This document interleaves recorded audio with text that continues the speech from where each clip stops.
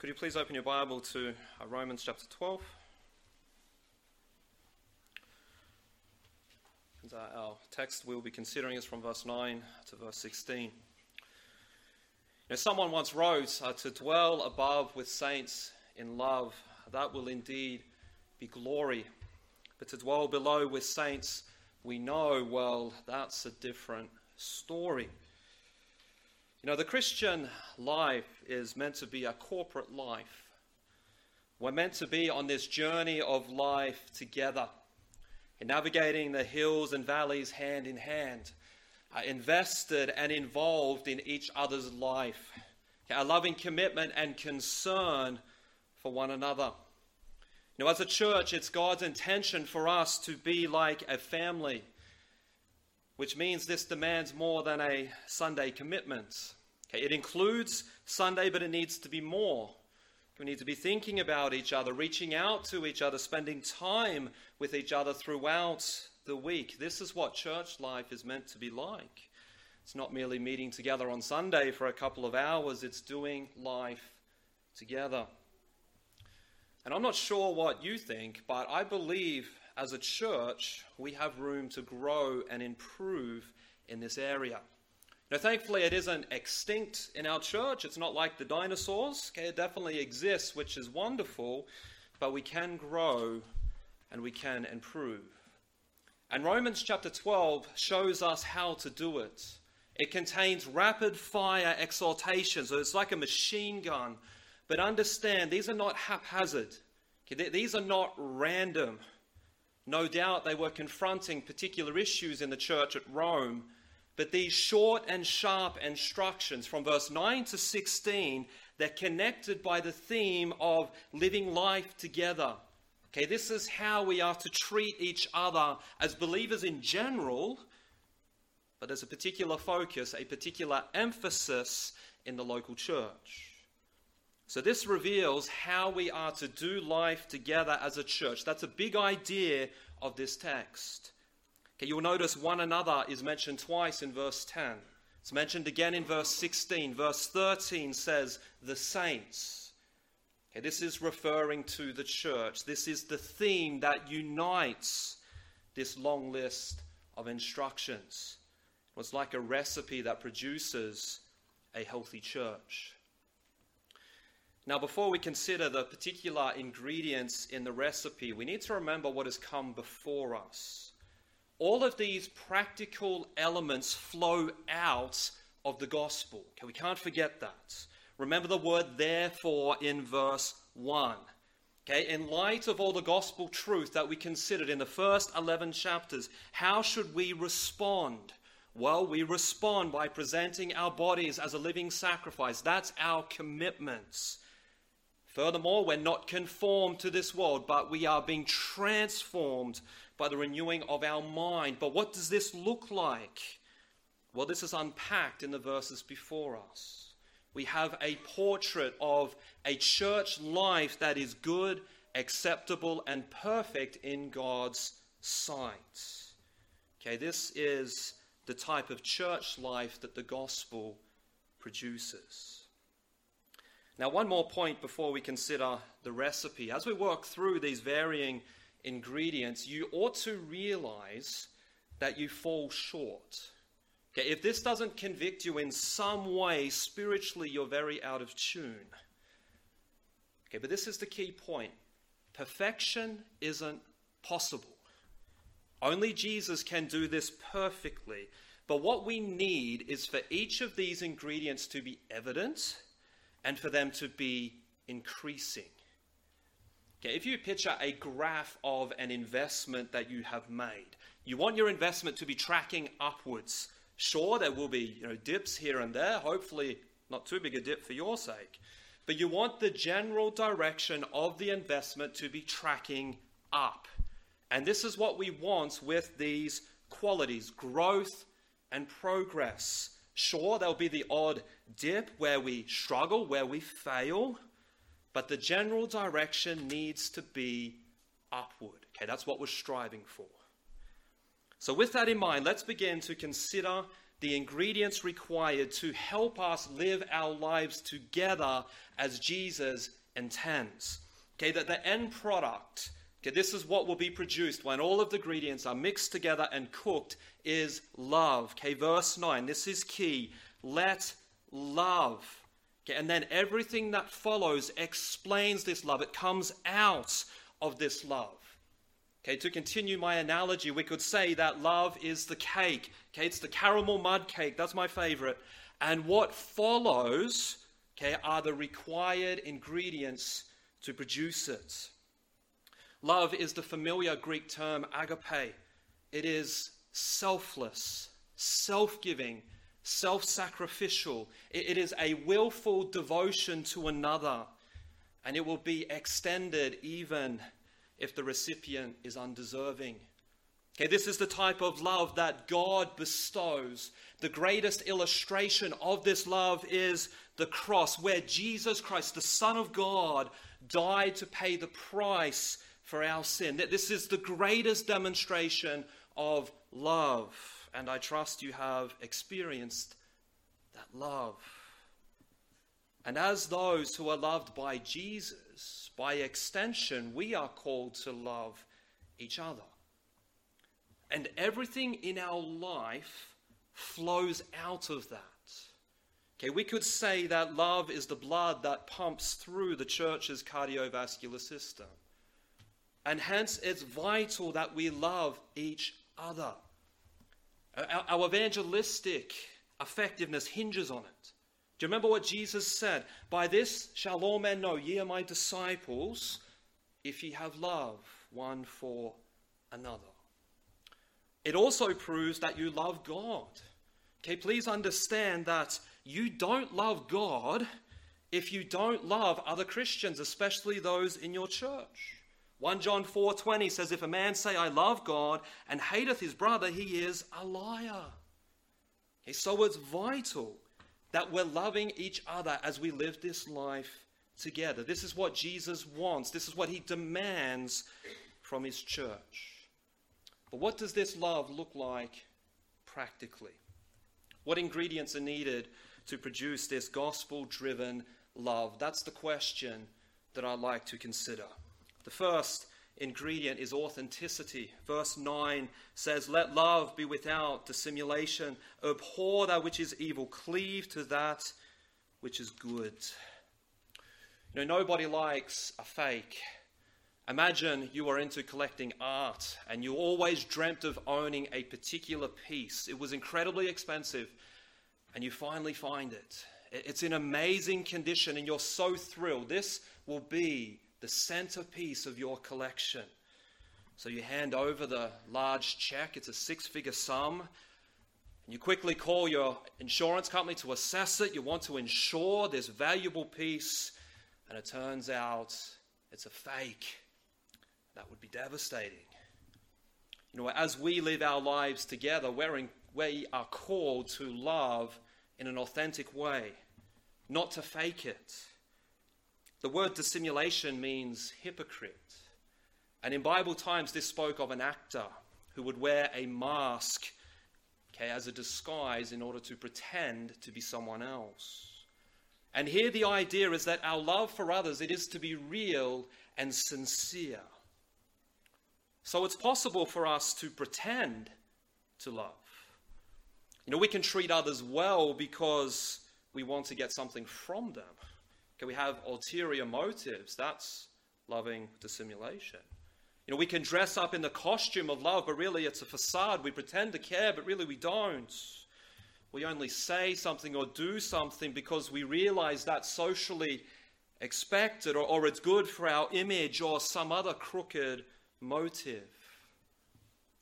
You know, I think Judas Iscariot is the ultimate example. He pretended to be loyal to Jesus. He faked love and devotion all for his own selfish purposes. And this is not what we're to be like as we live our lives together. That there's to be a real and authentic love for one another. Okay, a love that is motivated by the good and advancement of the one loved. You know, this is the type of love that genuinely cares. That when it asks the question, how are you going, it means it and actually wants to know. It's not a mere platitude. This love will sincerely sacrifice for the benefit of another, even at a great personal cost, and never expect anything in exchange. That is an authentic love. Verse 9 continues, and it gives us two guardrails, if you like, to help us understand what real and authentic love is. And I'd like to add this is very relevant in the times that we live, because there's much misunderstanding about love. And the following instructions are linked back to loving without dissimulation. They help us to understand authentic love. Okay, we see that it will abhor evil. This means to utterly detest, completely despise, to have horror over sin. So understand, love and sin are incompatible. Okay, real love is not blind like we're told. Love is discerning and concerned about sin. Love does not tolerate wickedness, but it's willing to confront it and call it out. Okay, and any practice that God says is sin, okay, is not love. Now in 1 Corinthians 13, okay, this is the great description of love. We're told that love rejoiceth not in iniquity.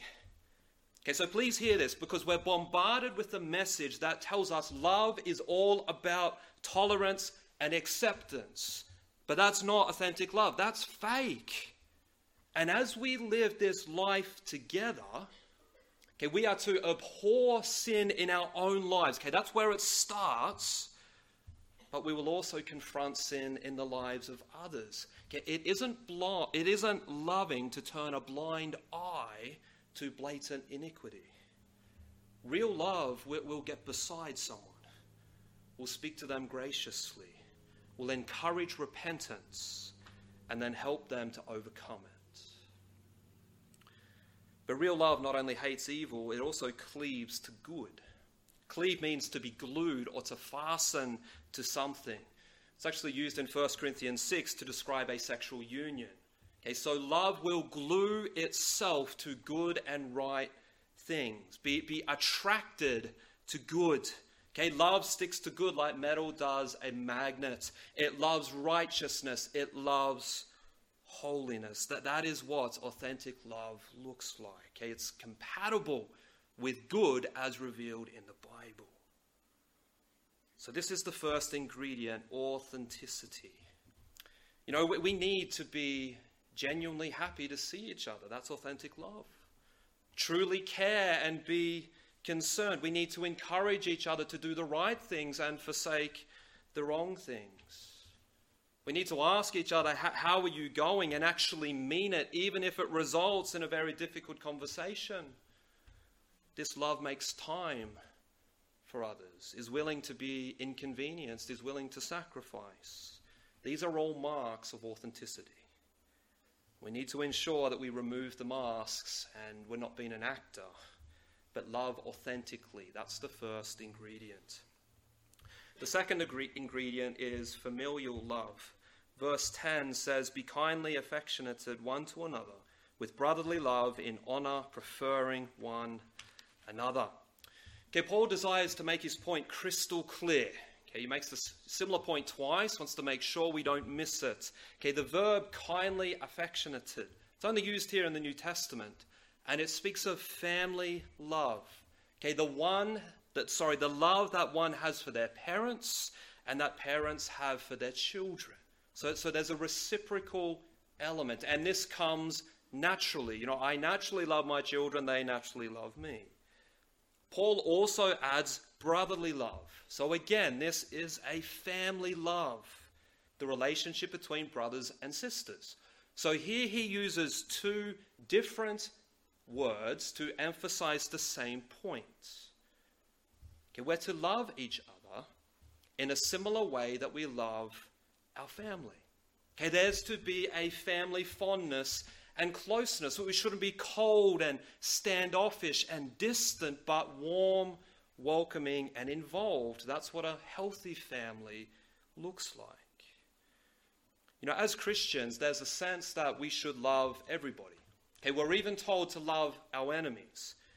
But there's a closer and more intimate love that we should have for one another. Okay, there's a greater love that I have for my wife and my kids than I do for anyone else.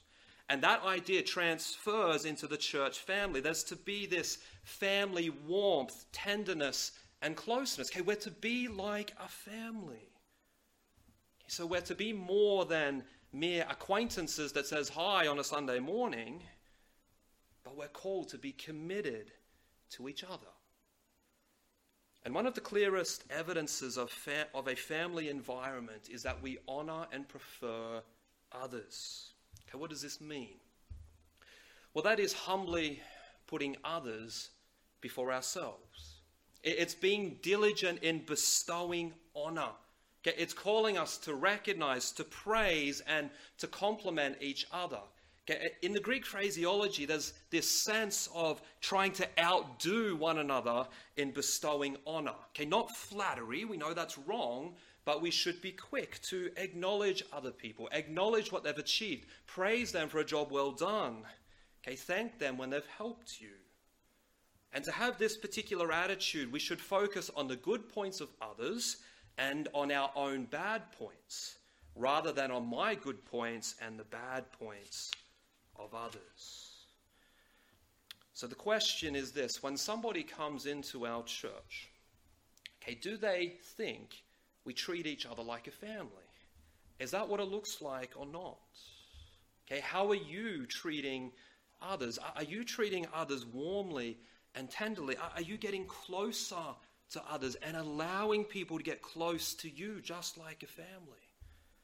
Are you honoring and preferring others? Are compliments and encouragement commonplace in our spiritual family? Are we a healthy family or a dysfunctional family? Okay, what are you contributing to the family? That's the second ingredient. The third ingredient is enthusiastic commitment. Verse 11 says, not slothful in business, fervent in spirit, serving the Lord. Are you the type of person, or do you know such a person who is very enthusiastic to start a new project, but after a short period of time, that enthusiasm quickly disappears and there's incomplete projects everywhere? Have you ever experienced that? Okay, verse 11 is about enthusiasm. And this is an important ingredient in our lives together. Okay, the Greek word translated business is actually translated diligence in verse 8. And it's also translated earnest care in 2 Corinthians 8:16 and care in 2 Corinthians 7:12. So the idea expressed is being diligent in our care of others. We should not be slow or lazy in extending care, but rather we should be fervent. This speaks of zeal, of enthusiasm. We should have this inner burning passion to serve and care for others. There needs to be an earnest desire to know about others. We ought to be swift to help each other. There should be an enthusiastic commitment to care.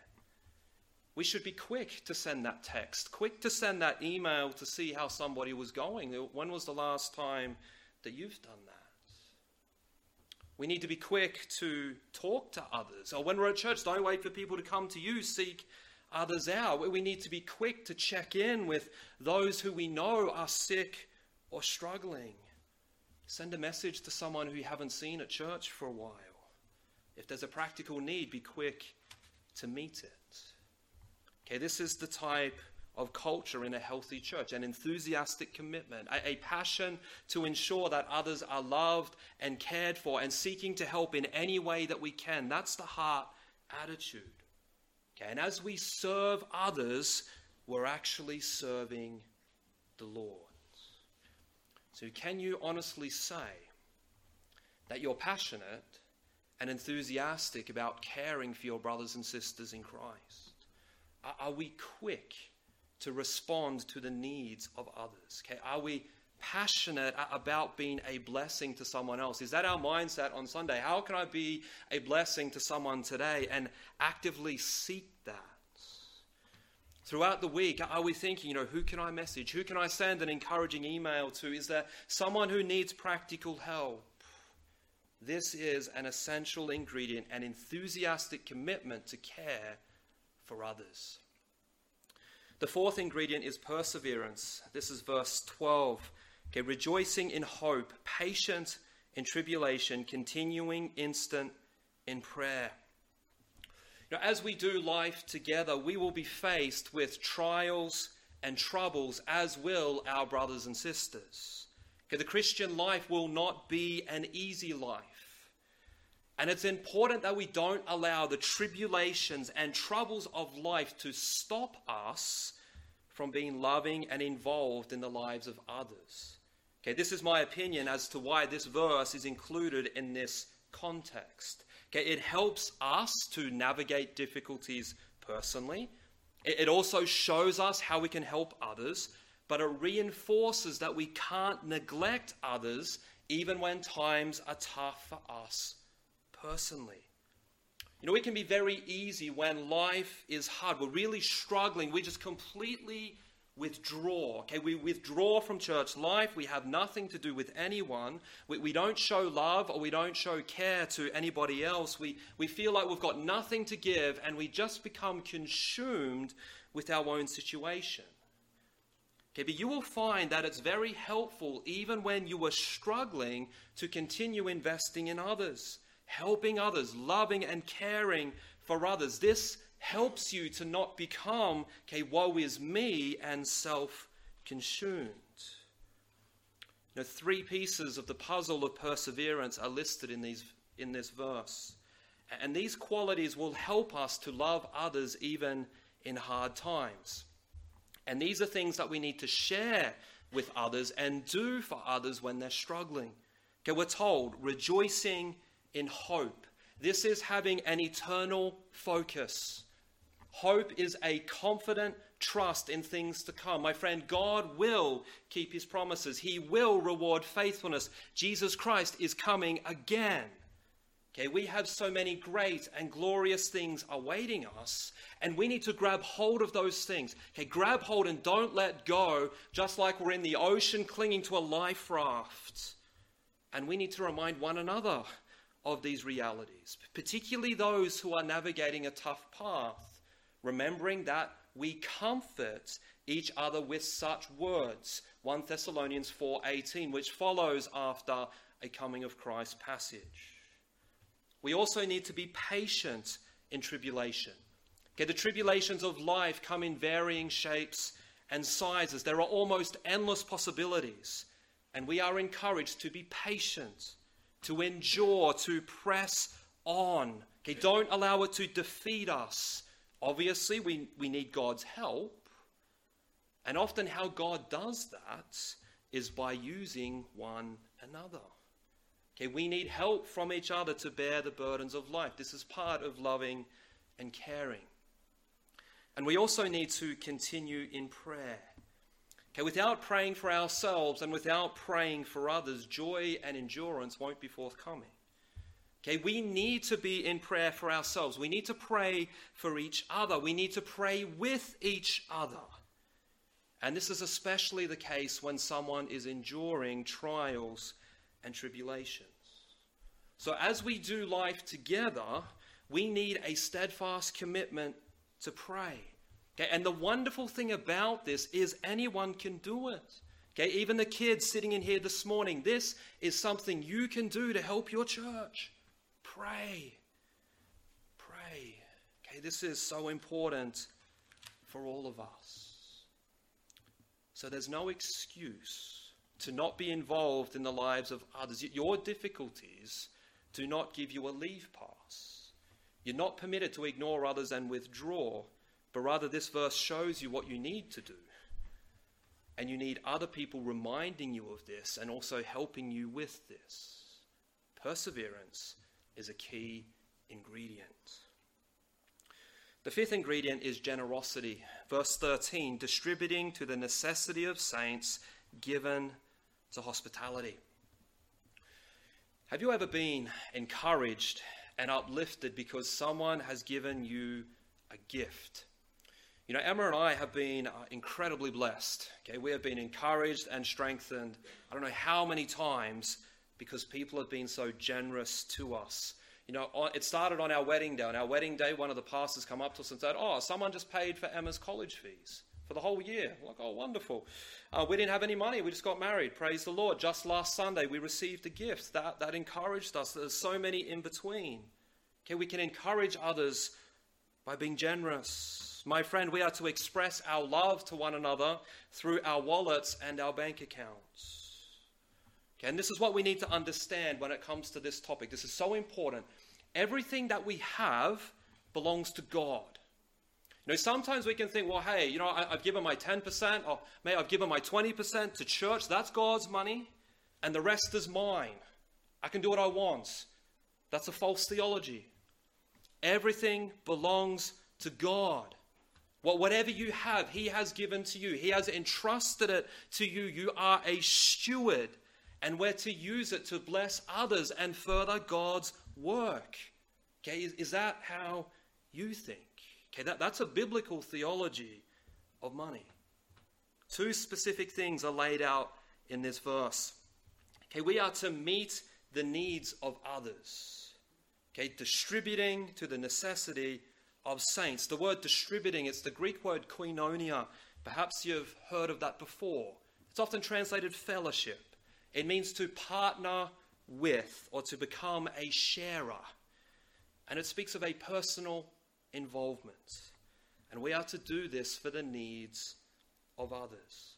Now, it's true that our times are very different to Bible times. We have a wonderful social security system in Australia and so forth. So it is different. And yet we still ought to be willing to open our wallets to help others. Okay, why? Well, we serve a very generous God. We serve a God who has given us everything. Ought not we be generous as well? You know, when was the last time that you gave somebody some money to help them if you're able? When was the last time you brought something that someone needed? Gave of your time or abilities to help a particular need? Okay, how generous are you being in the Christian family? Hospitality is also mentioned. Now, when we see this word, we think of having meals with others and opening up our homes. And that's what the term is in its essence. You know, it's a willingness to open up your castle doors, let down the drawbridge so people can actually come in.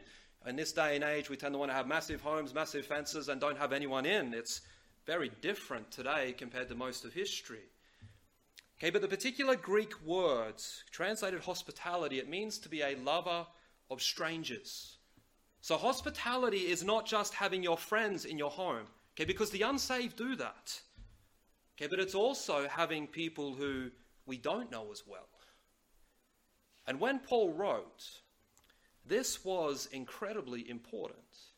Hospitality was a key cog in the advancement of the early church, because many preachers were traveling and they would lodge in people's homes. They depended on it. Paul knew about that firsthand. Furthermore, a lot of people would get saved and they'd get kicked out of their family home. Where do they go? Well, their fellow Christians invite them in. The early church didn't have buildings like we're blessed with. They normally meant in a home. Okay, so hospitality had an essential role in the advancement of the church. Now, unfortunately, this is happening less and less. Okay, today we are increasingly private people. But in the church family, we need to show hospitality. Open our homes, have meals with people, go out for a meal. My friend, understand this is vital in building and strengthening relationships. This probably helps more than just about anything else. Open your home, let people come in. If there's a new person at church, show hospitality. Okay, don't ignore them. If there's somebody you don't know well, invite them over. You know, when was the last time that you did this? How often do you do this? And my friend, we need to be doing this. And I want you to notice the word given to hospitality. This means to pursue it, to chase it. It's a strenuous pursuit, so go after it, arrange it, make it happen. If you don't, it won't happen. You know, the early church in Acts, they were amazing in many ways. But one such way was how they looked after each other. They shared their possessions. They gave to the needy. They were generous. Okay, and this ingredient is vital. God has given us possessions so we can bless others. And may that be our mentality as we live this life together. The sixth ingredient is grace. Verse 14. Bless them which persecute you. Bless and curse not. You know, family feuds are very tragic and yet extremely common. And even the best of families at times can have challenges and issues. And the spiritual family, our family, is no different. We can get hurt by others as we navigate this life together. We can say some horrible things. We can mistreat others. We can use others. We can clash with others. These are all unfortunate realities. And I believe it's this that verse 14 has in mind. Okay, this is an echo of Jesus' words, and it's true that this is how we are to treat our enemies. This is Paul's point in the closing section of this chapter, but this seems to be more focused within the family. Okay, when others do the wrong thing by us, we need to be willing to bless them and not curse them. Not instantly unload in heated retribution. That's our natural response, isn't it? Someone says something, and we're like, how dare you? And we unleash a tirade. That's not the response that Jesus wants. But rather, we're to be gracious. We're to be kind and even do good to those who mistreat us. Okay, we're told to bless them. What does that look like? Well, pray for them. Ask the Lord to grow your love for them. Look for practical ways to help them. Be deliberate in praising them. Be quick to forgive. And negatively, okay, don't jump into the putrid mud pit of revenge. Don't use the hideous weapons of ridicule, slander, or gossip. Now, this doesn't come naturally to us, does it? But it does flow out of the gospel, because this is how Jesus has treated us. So as we do life together and people let us down, that they hurt us, we need to be gracious. We need to be willing to bless others even when they've cursed us. Okay, don't harbor resentment and bitterness, because that will destroy you. It will tear you to pieces. Okay, and this is very destructive in the spiritual family. We're not to have hateful attitudes toward anybody, even those who cause us grief. The seventh ingredient is that we're to be considerate of others. Verse 15, rejoice with them that do rejoice, and weep with them that weep. It has been said, a sorrow shared is but half a trouble. A joy that's shared is a joy made double. Okay, love identifies and sympathizes with both those who are rejoicing and those who are weeping. And it's God's desire that his children would be a family where the joys of one become the joys of all, and the pain of one is shared by all. Okay, when somebody gets a new job, gets married, has a baby, buys a house or a car, a family member gets saved, that there has been some great spiritual progress in their lives, an exam is passed, okay, we should be moved with joy for them. Okay, be happy, be thrilled for them. Send them a text or a card congratulating them. It's responding as if we were the one who received the good news. And we're to respond in such a way even if someone gets what we wanted and we didn't get it. That's when it gets a little bit harder, isn't it? But to possess this attitude, we need to fight against envy and jealousy. Okay, envy and jealousy, that's the noxious weed that chokes out this glorious flower of rejoicing with others. In our church family, people should feel comfortable to share their blessings, and we should respond positively. We should share in that joy, smile and be joyful when somebody else is rejoicing. Likewise, when somebody is suffering, we should weep with them. Literally cry with them if that's appropriate. We should be moved by their plight. Not be in this hardened, calloused and unmoved state. We should be a shoulder for someone to cry on. Be there for them. Okay, simply be there. Spend time with them. Okay, don't let somebody weep alone. As we live life together, love enters into the experiences and emotions of others. It shares in the laughter, it shares in the tears. It's sympathetic, it's compassionate. And even if we don't think it's that big of a deal, whether positive or whether negative, if it is for that person, we should be beside them.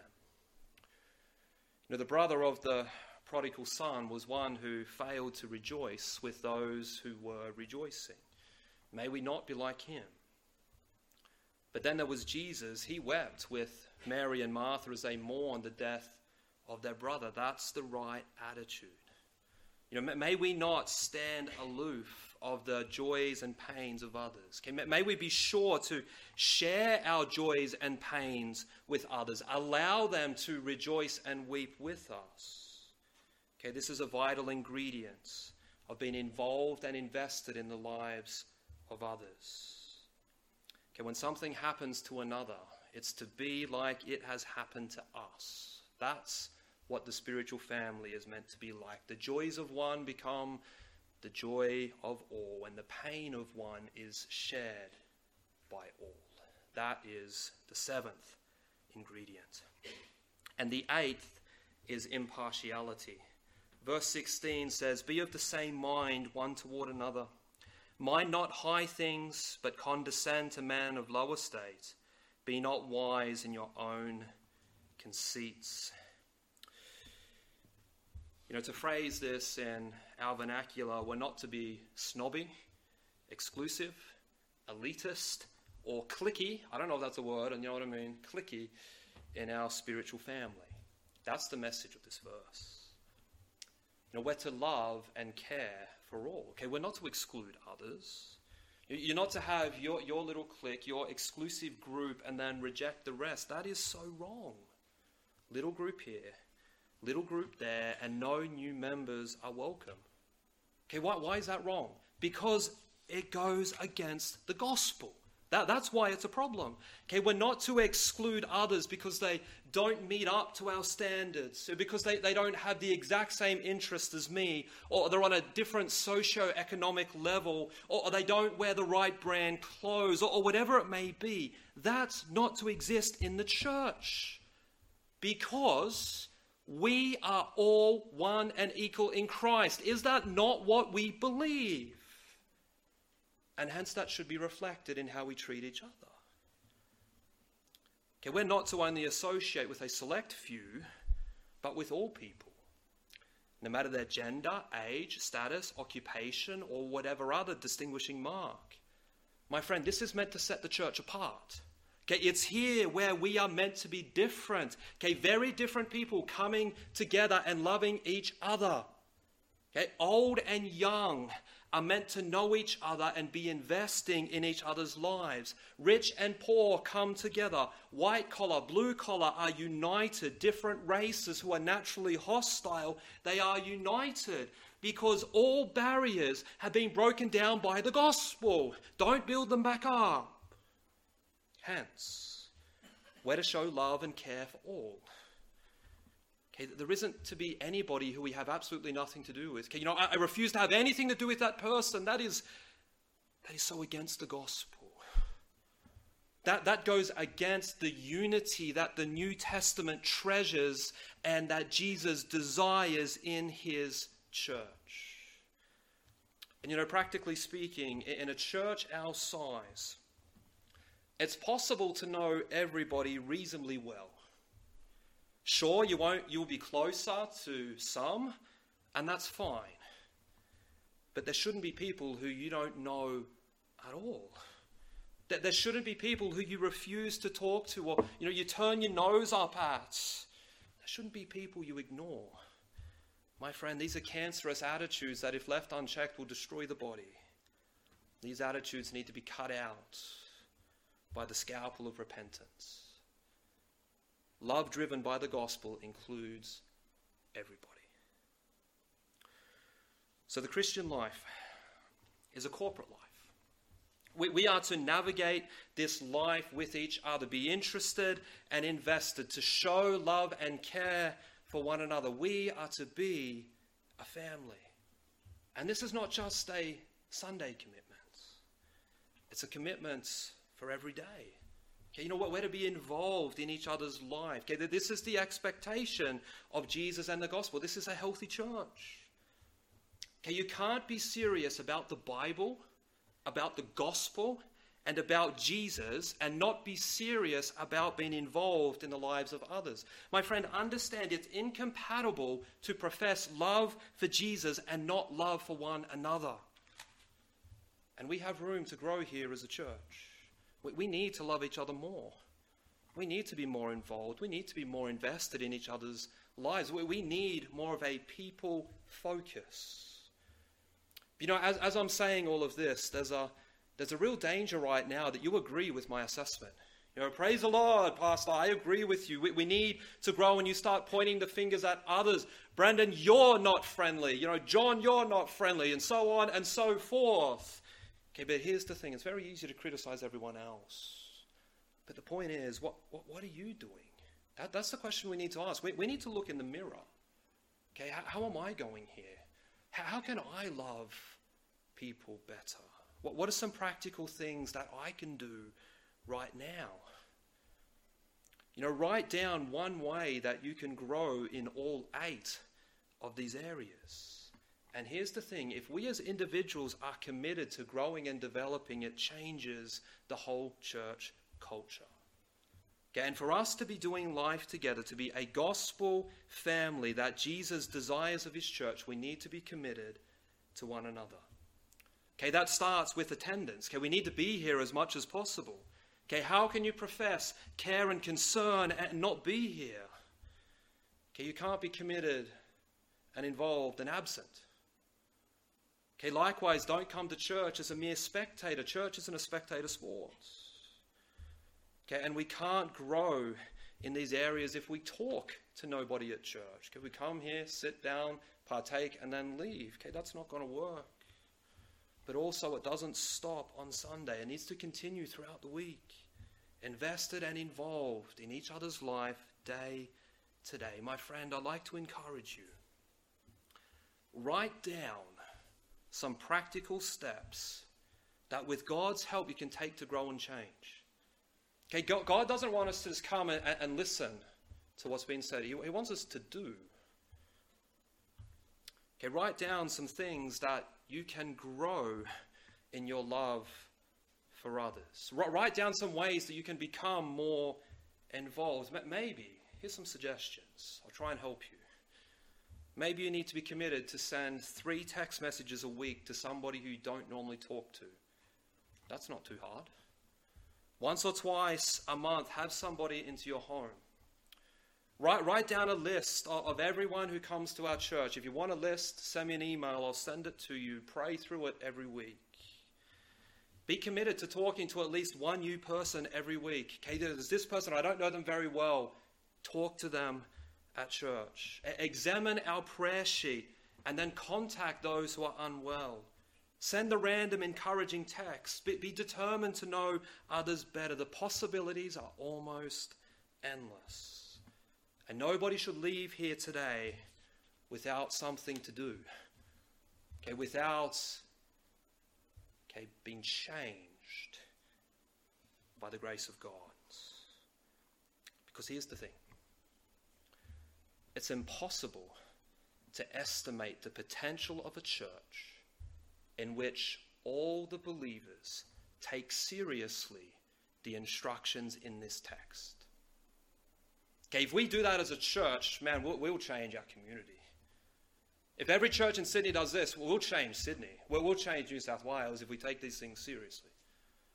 You know, may we, with God's help, be committed to living our lives together as a family, loving and caring, being invested and connected, because this is our reasonable service. Anything else is inconsistent with the gospel that we profess to believe, and it's inconsistent with how Jesus has treated us. You know, may God help us to daily live this life together.